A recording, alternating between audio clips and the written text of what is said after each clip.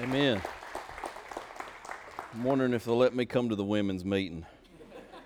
It's pretty inspired right there. It's good to see everybody this morning. I'm going to be in Luke chapter 9 and chapter 10 to begin. Got one important matter of business. Somebody in a white Toyota left their keys in the car with the door open, and Bill shut that back for you, and your keys are up here. Amen. It's an important matter of business. Just in case you needed to leave early because you didn't like the sermon, if you need to, you just have to walk across the front. Just walk across the front before you go here and pick up your keys. So what happens when you give your daughter the keys? Send her to the women's meeting. We'll get it lined out.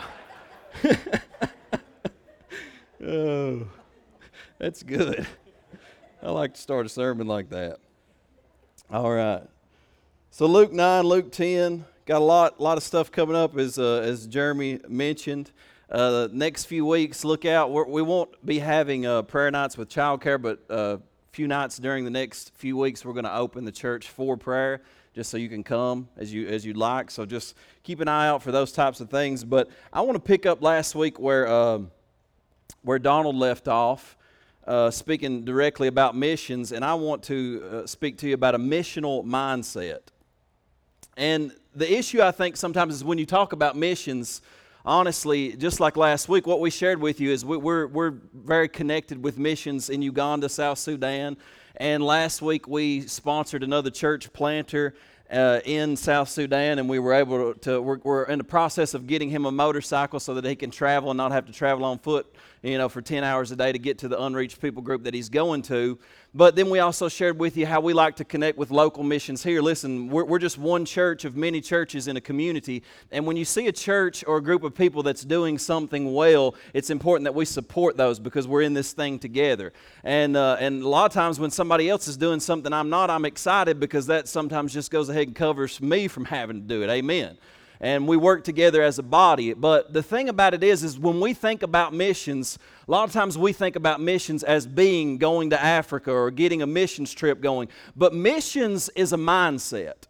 Missions is something that begins on Monday. Mission is a part of your daily life, and Jesus has called us all to a daily mission. And oftentimes in the church, we think of being a Christian as coming to church, being fed, and then going through our week trying to hang on, trying to be a good person, and then coming back next Sunday, maybe being fed again so we can sort of get through the next week and be a good person. But listen, God has called each and every one of us into His mission, and God has a mission for you, and He has a mission for myself because our God is a missional God.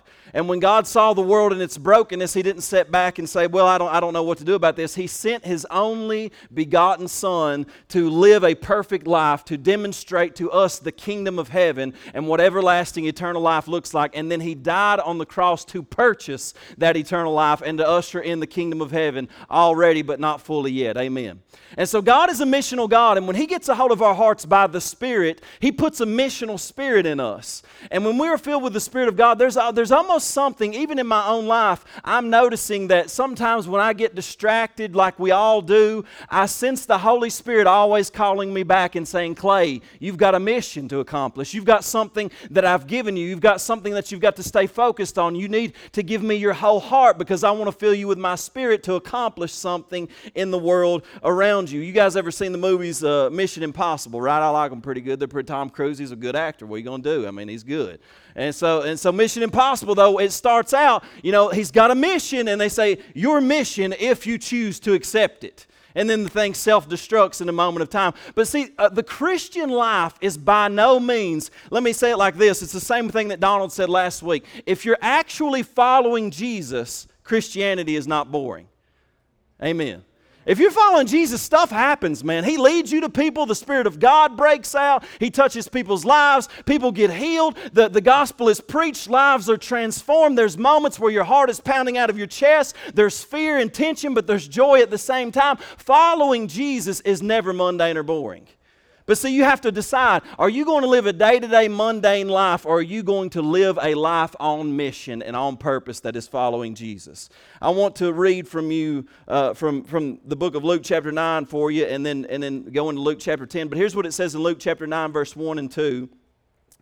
He says, then he called his 12 disciples together, and he gave them power and authority over all demons and to cure diseases.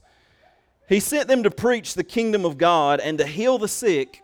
So they departed and went through the towns preaching the gospel and healing everywhere. And then in Luke chapter 10 it says, after these things the Lord appointed 70 others also, and sent them 2 by 2 before his face into every city and place where he himself was about to go. And then he said to them, the harvest truly is great, but the laborers are few. Therefore pray the Lord of the harvest to send out laborers into his harvest. Go your way, behold, I send you out as lambs among wolves. Carry neither money bag, knapsack, nor sandals, and greet no one along the road. But whatever house you enter, first say, peace to this house. And if a son of peace is there, your peace will rest on it. And if not, it will return to you. And remain in the same house, eating and drinking such things as they give, for the laborer is worthy of his wages. Do not go from house to house. Whatever city you enter and they receive you, eat such things as are set before you. And heal the sick there, and say to them, the kingdom of God has come near to you. Then the 70 returned with joy, saying, Lord, even the demons are subject to us in your name. And he said to them, I saw Satan fall like lightning from heaven. Behold, I give you the authority to trample on serpents and scorpions and over all the power of the enemy, and nothing shall by any means hurt you. Nevertheless, do not rejoice in this, but that the spirits are subject to you, but rather rejoice because your names are written in heaven. Let's pray over this really quick. Father, we thank you so much for your word. And God, I just sense your spirit that God is trying to tune our hearts to be on your mission. God, oftentimes we all get so self-focused, so self-centered. And God, the truth is you want to pour out your love to each one of us, and you want to remind us of that love, and you want to heal our broken hearts. God, you want to restore us. You want to bring salvation and sanctification. You want to transform who we are. But ultimately, God, that is to bring us in agreement and in alignment with your will, and that is to fulfill your mission in this earth. So this morning, I'm praying for your grace and your mercy to be poured out on us, God, because we are broken people in need of your Spirit and in need of your mercy and grace, but we need to be empowered by your Spirit to know your mission and to fulfill it in our generation. So we pray that your word would have effect in that area this morning in Jesus' mighty name. Amen.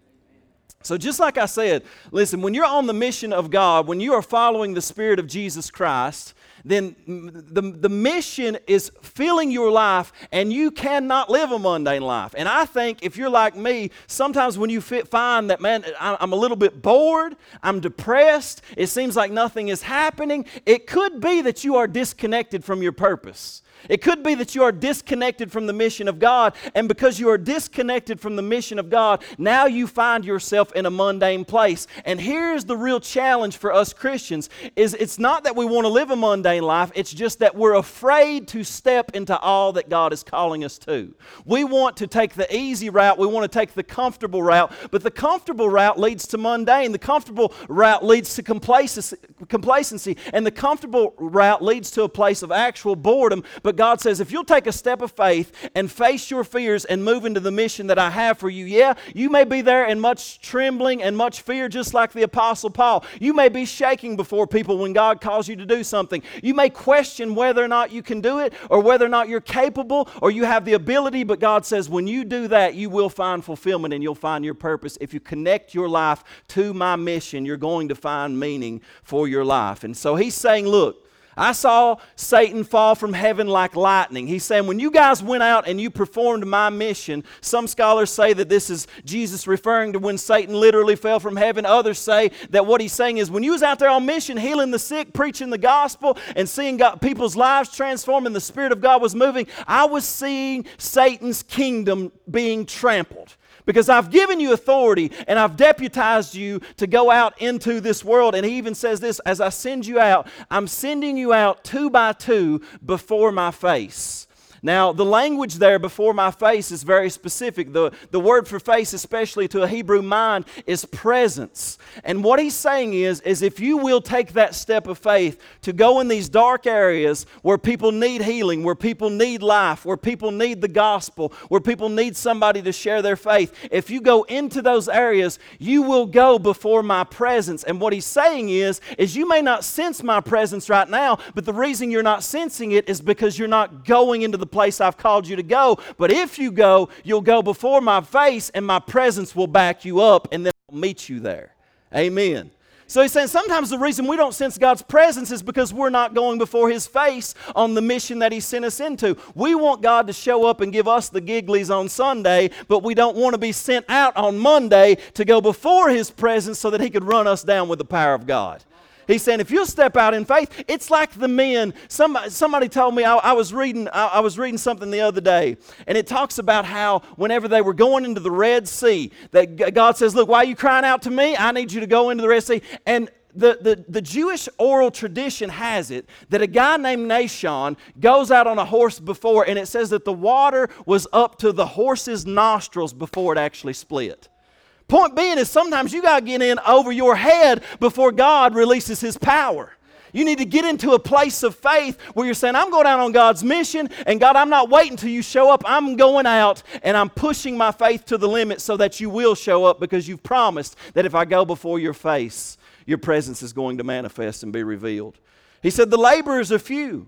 The harvest is ripe. Man, there's people ready to be saved and healed and set free and delivered and experience an encounter with Jesus all over the globe. He says the harvest is ripe. The problem is the laborers are few. He didn't say that the church attenders were few. He said the laborers are few. All kinds of people will attend church. That's easy. It's easy to come to church on Sunday. What's difficult is to take a step on Monday to your coworker or the person that you go and just see out in public. That's a difficult thing. He says those people are few. The people that are going to step out in faith. So he says, I want you to pray that the Lord of the harvest will, he uses a very specific word. He uses this word ekbalo. I know y'all love it when I do that. Like you just like, oh man, I love my pastor when he does that. It just feels so good to my soul. But ekbalo is the word that Jesus used for casting out demons. If he casts out a demon, he ekbalos the demon. In other words, he's saying with the same force that I cast a demon out is the same force I want you to be sent out into the world. That's strong force, y'all. He wants it done. And he's saying, pray that with the same force that I cast these demons out of people is the same force that the Father will shoot you out into the world on mission. Now, I want to give you 5 principles of a missional mindset. Number 1 is we gather to be sent. We gather to be sent. Amen. That's a good principle for a missional mindset. I shared this recently, but the Lord has been dealing with me on it over and over again and shown me different things, but maybe you've seen this, maybe you've not. If you see this is a little a snippet of Israel, and in Israel you have the Jordan River that runs north to south, and you have the Sea of Galilee, and at the bottom the Dead Sea. Now the Dead Sea, if you're familiar with this, is total. It's dead. There's nothing in it that is alive because the salt. The salt in it is at such a high level that no living thing can exist in the Dead Sea. And it's almost, you can go in it and you can lay in it and you will just float on it because it's just so buoyant in the Dead Sea. But the Sea of Galilee up north of it is just teeming with fish. Now, the reason it has so much life in the Sea of Galilee is because the Jordan River flows into it, but then it flows out of it. In the Dead Sea, it flows into it, but there is no outflow. In the same way, the life that Jesus Christ gives us and the power of the Spirit continues to grow and increase when the Spirit flows through us, but we become dead as a people when there is no outflow. We got nothing but inflow. Week after week after week, we get our small groups on, we're reading the Bible, we're praying, we're worshiping, but we have no mission on Monday and Tuesday. We have no outflow, and so we become dead inwardly and spiritually. We need a constant outflow of the Spirit in our lives. Now listen, when you get saved, the Holy Spirit comes to indwell you. But as you grow in your relationship and maturity with the Lord Jesus Christ, there are moments when the Holy Spirit comes upon you because He desires to flow through you to others. It's not enough for the Holy Spirit to be in you just to save you. He wants to flow through you to save others now. And so it's important that we allow that outflow of the Spirit in our lives. We gather to be sent. John 20:21, Jesus said to them again, this is after He's been resurrected from the dead. He meets with His disciples in an upper room or in a room, and He says, peace to you. As the Father has sent me on mission, I'm also now sending you on the same mission. That's not exactly the same, but do y'all realize we are the body of Christ? We are to enforce the victory that Jesus Christ won on the cross by proclaiming the gospel to every living creature and allowing His power and Spirit to flow through us as we do that. And when He said this, He breathed on them and said to them, receive the Holy Spirit. And that's interesting that He breathed on them. The word for breath is the same word that we get both in Hebrew and Greek for spirit, pneuma and ruach. Breath and spirit, they're the same word, they're interchangeable. He breathed on them and He said, receive the Holy Spirit. But you get this idea that Jesus wants to breathe into you. He wants to breathe into you the life of the Spirit. And you breathe the life of the Spirit in, but here's the point. Guess what? Everybody that breathes, I don't know if you realize this or not, right now as you are breathing, you both inhale and what else do? You exhale. Because if you only inhale all the time, what's going to happen? You're going to pass out. You're going to hold your breath too long and you are going to pass out. And what I'm saying right now is there's a lot of people spiritually that are passing out on a regular basis because all they do is inhale and they never exhale. They never breathe out the life of God that has been breathed into them. And Jesus is saying, I want you to receive the Spirit from me. And if you drink from me, you can breathe in deeply. You can come on Sunday mornings and you can worship and breathe in deeply. And you can pray in your prayer closet and breathe in deeply. And you can put on good worship music and breathe in deeply. And you can meet with the small group and study the Bible and breathe in the Scripture. But at some point, you have got to breathe out that which I have breathed into you by the power of the Holy Spirit. Amen. You got to breathe it out because we're in here just trying to hold on to the next week. You know what I'm saying? Breathe in another bit. And what you do, here's what people do. Here's how you know when people ain't breathing out on the weekdays. You know what I'm saying? It's because they come in and they say it and they're like, I didn't even need this morning. I've already heard that. I've heard that and preached. I don't get nothing out of him. Well, who's preaching this morning? You know what I'm saying? But the point is, it's not about that. You are on an inhale monitor. God's saying, no, we gather to be sent. You come in here to receive so that you can push it out and exhale it onto the world around you during the week. And when you're exhaling hard, you come in here and you're ready to take a deep breath. And sometimes when it's like when you've been underwater for so long, you're just trying to get to the surface. When you've breathed all of it out, your last, and you got nothing left, you come into the house of God, man, and it's just like no matter what happens, it's a breath of fresh air. Praise God for the house of the Lord and the people of God that we can gather with. We're like a human body. We inhale and we exhale. And it's what you give and pour out into the world that is the end goal. A lot of times we think the end goal of what we do as Christians is, what can my church give me? What can the pastor give me? What can the small groups give me? How can I be blessed?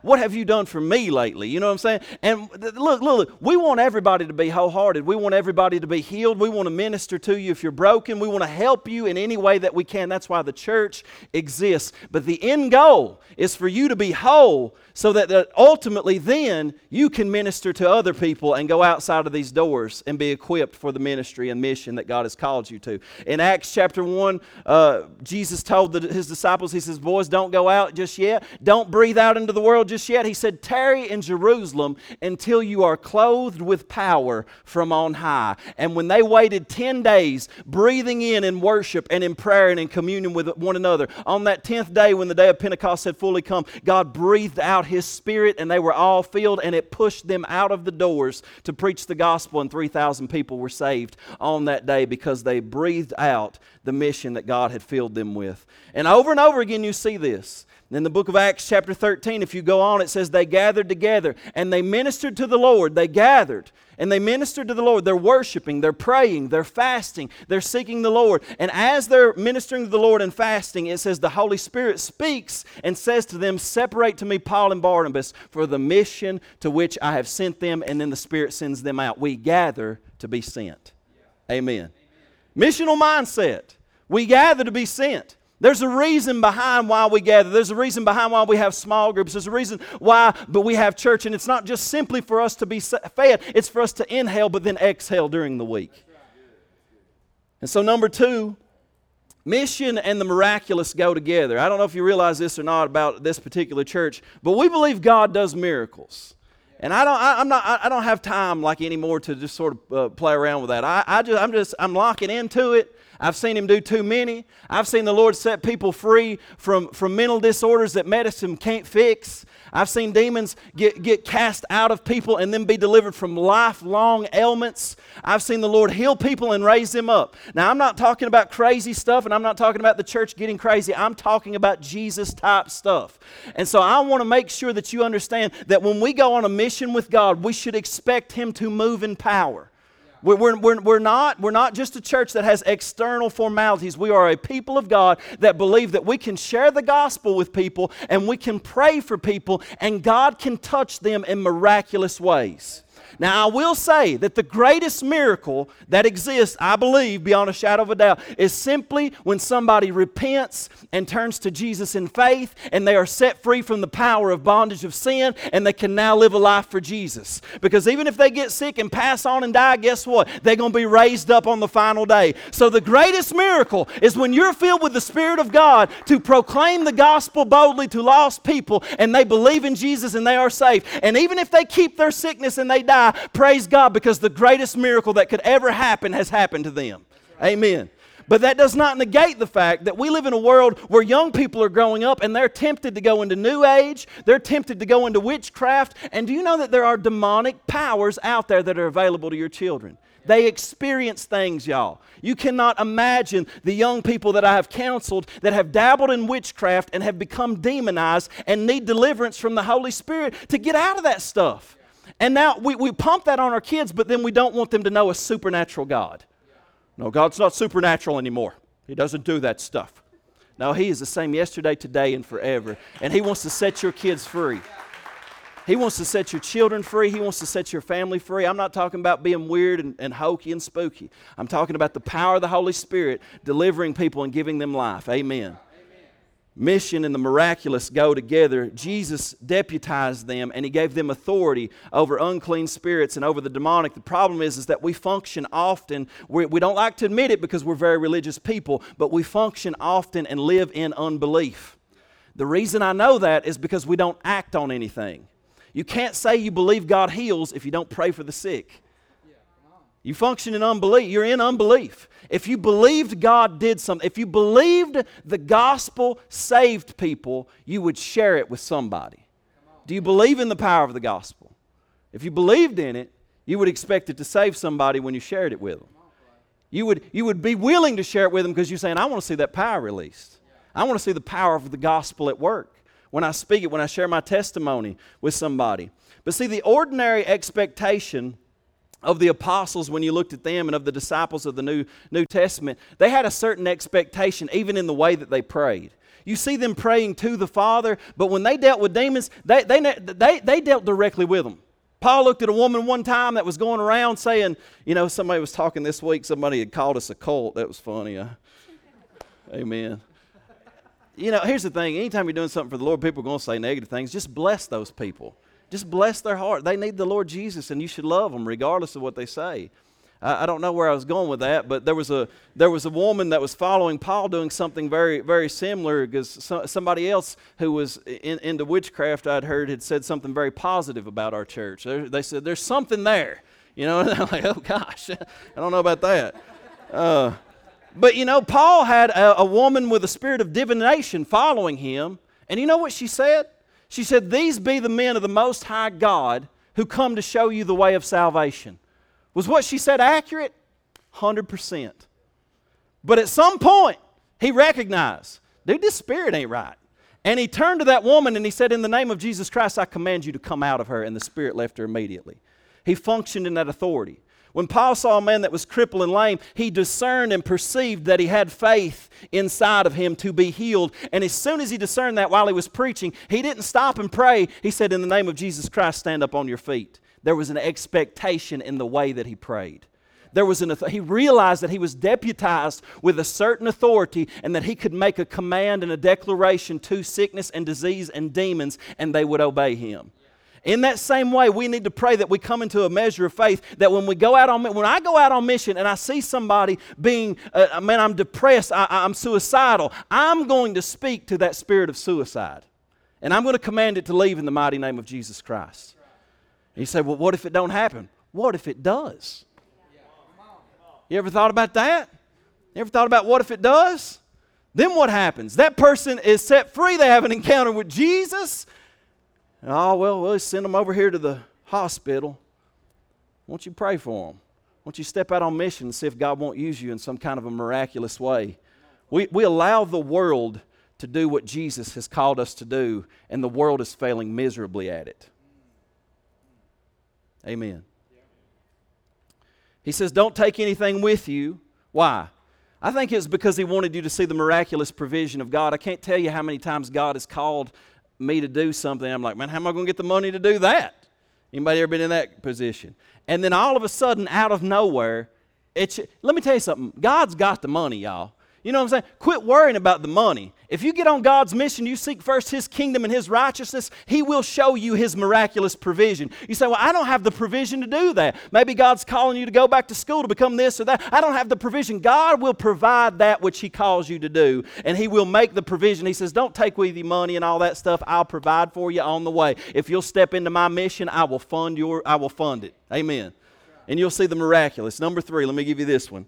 Mission and mercy go together. Mission and mercy go together. We are ambassadors of Christ, and just as Donald said last week, the love of Christ compels us. And when we are in a loving relationship with the Lord, and we're spending time with God, the Holy Spirit gets into our life, it's hard for us to not see a broken world and be moved with compassion toward them. It's hard for us to not be moved with compassion toward them. And it's the love of God that compels us, and it's the mercy of God. We see a broken world. Here's the temptation we have as Christians. Is we see the evil in the world, we see the darkness in the world, and rather than sensing a great deal of mercy and love and compassion for a broken world and people who are lost in bondage and in sin, we get angry at them for being evil. And here's the thing. Ephesians, Paul said, we wrestle not against flesh and blood, but against principalities and powers and spiritual rulers and wickedness of this dark age, right? He says, you're not wrestling with flesh and blood. Don't get angry at the person. Understand that there's a demonic force leading people astray and deceiving them. You are to love the people, and that is how you enter into spiritual warfare at its greatest dimension, is by loving people who are almost unlovable. Loving people who you disagree with, having mercy and compassion on them, understanding that according to us, if we really believe in the gospel and they don't and they're living like the devil, guess what? We believe that they're blinded by the devil, and the only thing that may penetrate that blindness that is guarding their hearts and their minds is the love of Christ through the gospel that is shared through you. So we love them rather than fighting and arguing with them and talking about how bad of a people they are. We start to share the love of God with them, and we choose to do that. Our church, and I don't know that it always is, but our church, we pray that it becomes a love factory. You know what I'm talking about? Like a real one. Like one that just sees people with compassion and a heart of mercy that says, man, at all costs, I want them to know the love of Jesus for them. Jesus had great compassion and He had great mercy. When He saw 5,000 following Him, He saw them as sheep having no shepherd, it says, and He had mercy on them. And Jesus always wanted to meet the practical needs of the people. He would feed them, but then He would point them to the greater measure. He would say, you know what, I fed you with bread and I multiplied the loaves and the fishes. He said, but I am the bread of life. I know you were thirsty and we gave you some water, but here at the end of the day, you got to understand, I am the fountain of living water. And so He gives them the practical needs, but He always uses the practical needs to point them to their greatest need of their soul, which is a relationship with the Lord Jesus Christ, who only can bring salvation. So the church sometimes needs to ask, what is the greatest need? And to show mercy there. Now, I'm going to be honest with you as a pastor. I hear a lot of things during the week and every week and every year. How many of y'all realize there's a lot of problems out there in our world? I don't know if you recognize it or not. There's a lot of issues. You got people who are dealing with drug addiction. You got people in generational poverty.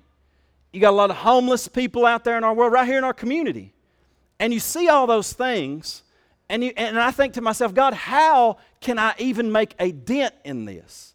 And then you got people who criticize and say, well, the church should be doing this and the church should be doing that. And here's the thing, all of us should be involved in something, but it's not the critic who counts. It's the one who day by day chooses to go after that one that they can help. And if every single one of us were to come together and say, I've got a mission, it may be small, it may just be one person, it may just be one homeless person, it may just be one person that's struggling with addiction, but if I can help that one and my brother or sister beside me goes after their one, well, guess what? Just this week, if we have one out there just this week, we can reach at least 250 people this week. Where we just bless one person this week, we've reached 250 in 1 week. And it begins to expand. And we jump on board when other churches are doing things missionally, and we see other ministries and other people that are moving. And here's the thing, if you see a need and you think to myself, man, I can't believe nobody's ministering to this need, guess what? God could be calling you. Amen. If you say, man, I can't believe there's just nothing going on right here, it could be that God is calling you, because guess what? You are a member of the body of Christ. And if you see that need, don't get aggravated, don't get frustrated. Go to God, receive from His Spirit, and blaze a trail where others will follow you into that area to meet that need. You got the power. You don't have to wait on the church to do it. You don't have to wait on the organization to do it. You are on mission on a daily basis. You're on mission on a daily basis. See, what if we all committed to the one thing that God has called us to? Because mission fields, yeah, they're in Africa, but they're right here today as well. They're right here tomorrow when you go to work and you're aggravated with your coworkers. Amen. Somebody said, you got me today, Clay. Hallelujah. We go through life, though, with a grid of approval or disapproval, and we position ourselves as judges over everybody we come into contact with. Yeah. People that come to church even, usually, especially if they're checking it out, they position themselves as a judge over the church. Well, they're this or they're that or they're to this or they're to that. And then we leave the church and we go out and we look at them. Well, they're there because of that and they're there because of that and they should have done that. And everybody just lives as a judge constantly. And he's saying, you know what? If you are actually a follower of Christ, you get to have one opinion about people. That's it. That Jesus Christ loved them enough to die for them while they were yet sinners, shed His blood on a cross for them while they were yet sinners, and that they are of unsurpassable worth and value, and no matter what they've done or what they failed to do, you love them the way that Christ loved them and gave His life for them. That is the one opinion that we are allowed to have about people. Now, I expect you to judge me. I expect you to judge our church. I expect you to do that because that's what flawed human beings do. But if we as the church could shift that mindset and do what Jesus said and say, you know what, why don't you take the daggone plank that is in your own eye out first before you look to take a speck in another brother's eye out. People are broken and they need your love and they need your compassion. And this is the missional mindset that we must have. Amen. We're allowed one opinion about people, and we want to come into agreement with it. And as we go out, here's something that ties into that. In Luke 10:8, Jesus said, whatever city you enter and they receive you, eat such things as are set before you. Now you think, well, that don't mean anything. Donald told you last time I went to, when I went to Uganda, we went to one place and it was goat innards in a big pot. And I ate it, and some of it was really chewy, and it wouldn't disintegrate, so I just swallowed it whole. Amen. And then I went to the next place, and I was like, boys, I ate way too much. It's 99 degrees. We've been riding. It was rough, wasn't it, Brian? And we pull up under this other tent, and they're like, Donald's like, you're going to preach at this one, Clay. I'm like, all right, I'm ready, let's do it. And I pull in there, and they're like, well, before you preach, we want to feed you. I've had too much. They said, you don't understand. If you don't eat, they won't listen. I was like, yeah, I'm going to throw up on these people. And it wasn't because the food was bad. It was because, but if you don't eat, they won't listen. If you don't eat, they won't listen. Consider that for a moment. If you don't eat, they won't listen. So I said, okay, I'll eat a little bit. They said, no. You're the honored guest. You're bringing the Word of God. They bring me a whole chicken. And when I'm talking about whole chicken, I'm talking about whole chicken. On the inside of this chicken, it had eggs that had been unformed. I ate those suckers. Let me tell you, the best part of the chicken that we ain't eating, they don't offer at KFC, is the neck fat that comes off the spinal cord. That's good eating, y'all.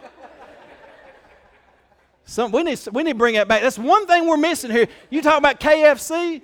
I told them women, I said, this chicken's better than KFC. They said, oh, yeah. Oh, man, it was good. But whatever city you enter and they receive you, eat such things as are set before you. That's good preaching. Here's the thing, and here's one that I struggle with because I'm deeply introverted. But true hospitality is a form of spiritual warfare. You understand what I'm saying? Inviting people into your life, inviting people into your home, going to others people's home and showing them respect and spending time with them. True hospitality is a form of spiritual warfare. People have their guard up. If you're like me, sometimes I live in a fallen mindset and I just expect that people don't like me. Anybody else live like that? I'm just like, I'm going to go in here, they'll hate me. And it's probably not true, but we live with these mindsets. That's why hospitality is a form of spiritual warfare, because you start to pull people's guards down. And you let them know, I respect you, I care for you, I love you, I have a heart for you. And when they sense that in you, it opens their heart up. And some people are more gifted at that than others, amen. I'm not so gifted in that area, but I'm working on it. Somebody told me one time that goes to church here, he said, yeah, first time I met you, I thought you was just stuck up. I'm like, no, dude, I'm just introverted. But you eat whatever is set before you, and here's why that's important. Because the Orthodox Jews, they had dietary restrictions. And so basically what Jesus is saying, like they would have went into a home, perhaps maybe they offered them a ham sandwich. They could have said, we don't eat that. We don't eat that stuff. We don't touch that stuff. Now, again, I'm not saying you go into we went to a place here in Manchester one time, and I went in and they were shooting heroin. Now, I didn't say, hey, let me relate to you. Give me the needle. Like I'm not saying that we indulge in every sinful practice, but I am saying that there are times when you need to relax on your religious convictions in order to build a relationship with somebody.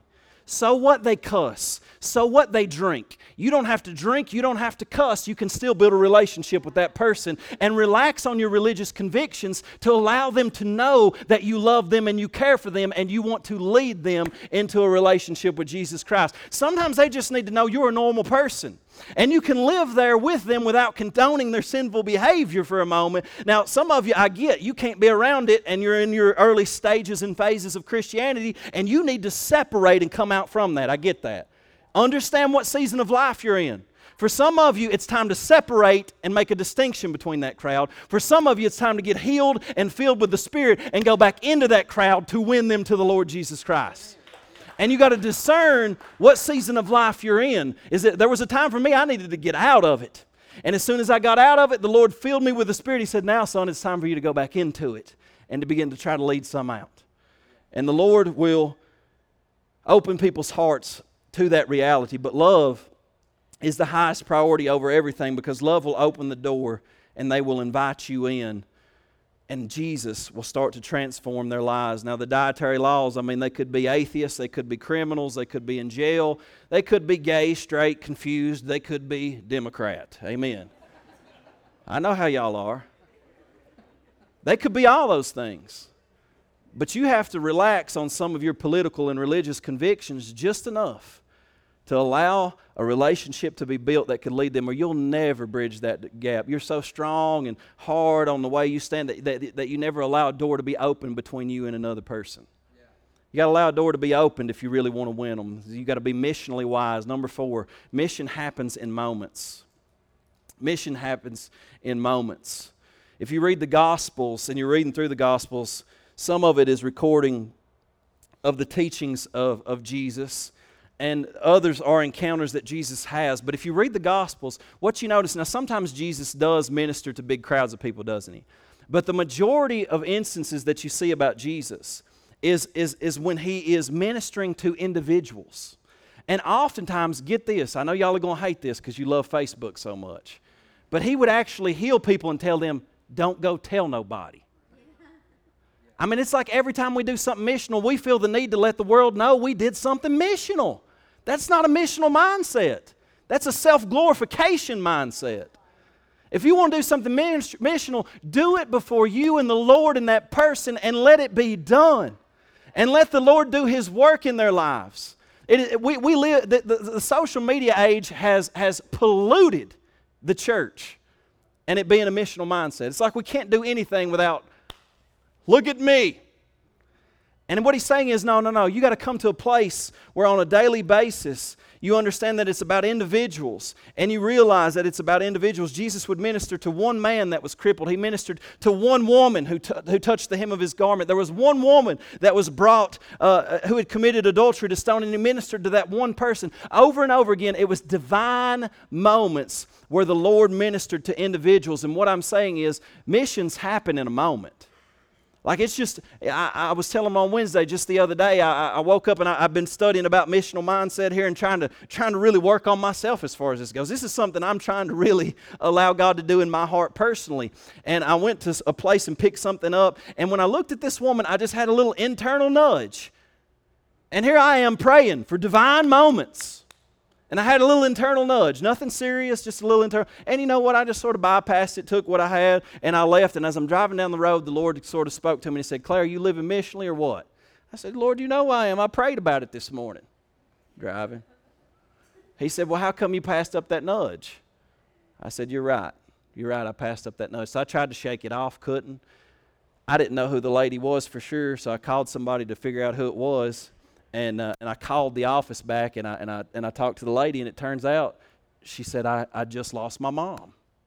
And so I was able to pray for her because of that by following the nudge. My point is that missions happen in a moment throughout your day when you're not paying attention. If you'll say, Lord, I'm on mission this morning, and I want your Holy Spirit to give me divine moments, and I want to follow you in the Spirit. And if you give me a nudge to bless somebody, to pray for somebody, or to share the gospel with somebody, give my testimony to somebody, Lord, I'm open for that, because just one person, one moment could bring absolute transformation to a human life. Amen?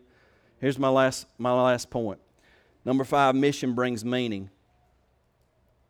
The greatest fulfillment you will find is when you're accomplishing the mission that God has for you. And if I'm being honest, I think that America is very spoiled, and I think the American church is very spoiled. I think I'm very spoiled. I think when I look at other people who are really struggling in our world, who haven't heard the gospel, and the worries and the struggles that I have, sometimes when I bring that before the presence of the Lord, I'm thinking, golly, are we a selfish bunch or what? Like, I am self-centered and selfish, and we have a struggle with how self-focused we get in a lot of these areas in our lives. And even when we come to church, what we want is often, Donald preached such a good message last week, but we kind of repel those messages, don't we? It's like, Donald, I wanted you to come and tell me how to be a better person, me how to be a better parent, how God's going to bless me, and how God's going to bring me increase and open the doors for me. I wanted something like that could hype me up, make me feel better about this week. I didn't need you to challenge my comfort zone and tell me to go do things that I'd rather not do. I want God to affirm me and make me feel good about being complacent and just be blessed and happy. That's what we want in America. And can I tell you that most pulpits preach it all day long? And they got plenty of tithers, you know what I'm saying? Like, they're doing it for a purpose. And here's the thing. That's not where God is ultimately moving us. God wants you blessed. God wants you to experience His love. But the greatest fulfillment you're going to find and the meaning that you're going to find in life is not by becoming more and more self-centered. It's going to be by dying to self and learning how to minister to others. That is where fulfillment and meaning and purpose and satisfaction is going to come into your life. But because of the flesh, we always get deceived into believing that somehow, some way, if I go the route of comfort, if I go the route of ease, if I go the route of complacency, I will feel better and I'll be safe. And God is saying, no, that's not a safe place. That is a path to destruction. The safe place is following me into the dark places and letting me back you up with my power and do my will on earth as it is in heaven. So missions is something that He wants to do, but it brings meaning into our life. In Luke 10:17, see, many deal with sadness, many deal with depression, and many deal with lack of fulfillment. But it says that when the 70 returned from doing the mission, what did they return with? It says they returned with joy, saying, Lord, even the demons are subject to us in your name. I remember when I was a Christian, I used to think that alcohol, drugs, and sex would bring me joy. No matter how much I tried, I got more and more depressed chasing that rabbit. And then when God finally set me free and I was filled with the Holy Spirit, I thought to myself, how come they didn't tell me it was so good? I woke 2 or 3 up right then, praise God. Because all of a sudden I had a joy that beat sex, drugs, and alcohol and partying. There was something deep within that I couldn't put my finger on. But then guess what? I got involved in God's mission. I started sharing the gospel with my friends. I started seeing some of them get saved. I started preaching the gospel every opportunity that I had. I started ministering to people when I went to the gym. I started praying for the sick. Every now and then I'd see somebody heal. And God was moving and joy was going off in my heart. And I find that I get a little bit depressed, a little bit anxious. What? When I get self-centered and start focusing on my own needs all the time, all the time. Mission is what brings meaning. And if you pray for these divine moments, God will give you a mission and you will find meaning. What I'm saying is you need to get to a place where you say, God, I need divine moments. Just move me by your Spirit. I don't know if it's praying for the sick. I don't know if it's sharing my testimony with somebody. I don't know if you want me to call a family member on the phone and say, let me pray for you, or this is what the Lord's sharing with me, or whatever it is. But God wants you to reach somebody, and I guarantee you this, every single person in this room can lead somebody to the Lord Jesus Christ this year if you will allow Him to do so. Ain't no doubt about it. It's not even a question. And so, after Jesus ministered to the woman at the well, I was reading this week and I found it very interesting, but after He ministered to the woman at the well, this is after He poured out to this woman, it says in verse 31 of John chapter 4, in the meantime His disciples urged Him, saying, Rabbi, eat. But He said to them, I have food to eat of which you do not know. Therefore the disciples said to one another, has anyone brought Him anything to eat? Jesus said to them, my food is to do the will of Him who sent me and to finish His work. Do you not say there are still 4 months and then comes the harvest? Behold, I say to you, lift up your eyes and look at the fields, for they are already white for harvest. And he who reaps receives wages and gathers fruit for eternal life, that both he who sows and he who reaps may rejoice together. He said, my food is to do the will of Him who sent me and to finish His work. That's what brings you spiritual nourishment, is to do the will of God, to complete His work. Jesus has said, if you seek first His kingdom and His righteousness, everything you have need of is going to be added to you. He says, but if you want to reap a reward, go out into the harvest field that is already ripe, reap that harvest, and you will be given the wages of joy. You will be given the wages of peace. You will be given the wages of supernatural empowerment by the Spirit. God will transform your life if you will go into the harvest field. And Jesus said, my food is not just a cheeseburger. My food is to accomplish the will of Him who sent me. And that's what gives me meaning and satisfaction and purpose and fulfillment. And if you are not fulfilled and you don't find satisfaction and purpose and meaning, maybe it's because somehow you've been disconnected from the mission. Maybe it's because somehow you've forgotten that the Lord Jesus wants you to reach somebody. Luke 10, 18, and 20. I'm going to finish here. They had returned with joy. They said, Lord, even the demons are subject to us in your name. And He said to them, I saw Satan fall like lightning from heaven. Behold, I give you the authority to trample on serpents and scorpions and over all the power of the enemy, and nothing shall by any means hurt you. Nevertheless, do not rejoice in this, that the spirits are subject to you, because they are, but rather rejoice because your names are written in heaven. Amen. Rejoice because your names are written in heaven. That is the greatest thing that we can see. There is rejoicing in heaven over one sinner that comes to repentance rather than 99 righteous being in a room. I know the Lord looks down on us, man, on Sunday, and He's like, man, I'm so glad that all these people have given their life to me and they follow me and they come to church and they worship and they love me. I know that pleases the Lord. But do you realize that there is rejoicing in heaven when one of us is able to make connection with one who is lost and gone astray, and that one comes to a place of repentance? There's a party that breaks out in heaven. Joy is released. Amen?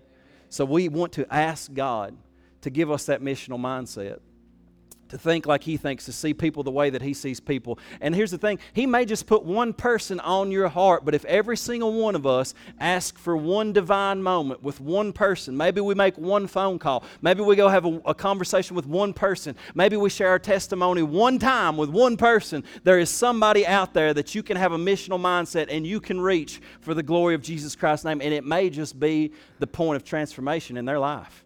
It may just be the one thing that brings them in a different direction. Amen? So I want us to bow our heads here this morning.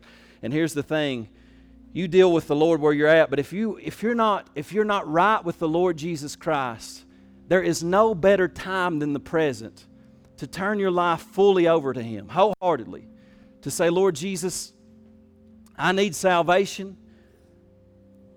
You know, in the American church, we believe Romans 10, it says if we believe in our heart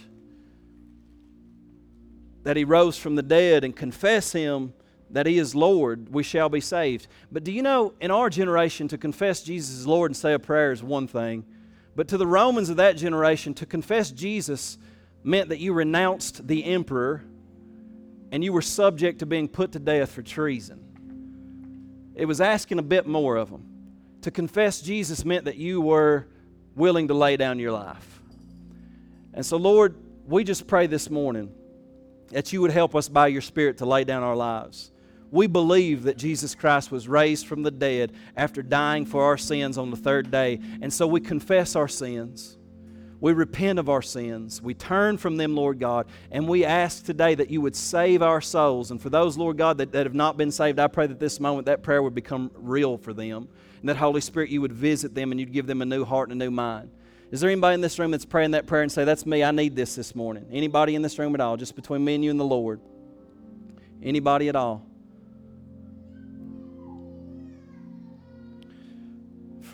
I see a hand back there. Bless you. I want to pray for you. You just pray that right now to the Lord. Just call upon His name. Jesus, we pray to you. We ask you to do your work in every heart this morning. For this lady that's raised her hand, God, I pray that your Spirit would come upon her, God, and you would do a work in her heart. God, convict her of sin and draw her to you, Lord Jesus. But God, create that faith in her heart, Lord Jesus, that allows her, God, to receive the gift of salvation that you bring right now in this moment, Lord Jesus. I pray you pour your love out on that one right there, God, in Jesus' mighty name. And give her your peace, Lord. I pray for the rest of us, God, that you would fill us with your Spirit, God, so that we would be about your mission and about your work in this earth and what you've called us to do, God. And we ask it in Jesus' name. Amen. I want you to stand to your feet with me. They're going to worship. And as always, what I'm going to do is I'm going to encourage you to respond to the Lord. However He's dealing with your heart this morning, take some time here to respond in prayer. You can pray at your seat. You can lift your hands in worship. If you need prayer for anything whatsoever, we can pray for you up here around this altar. If there's somebody you'd like to intercede for, we'll give you a prayer cloth if you want. But take a moment here to worship and respond to the Lord this morning.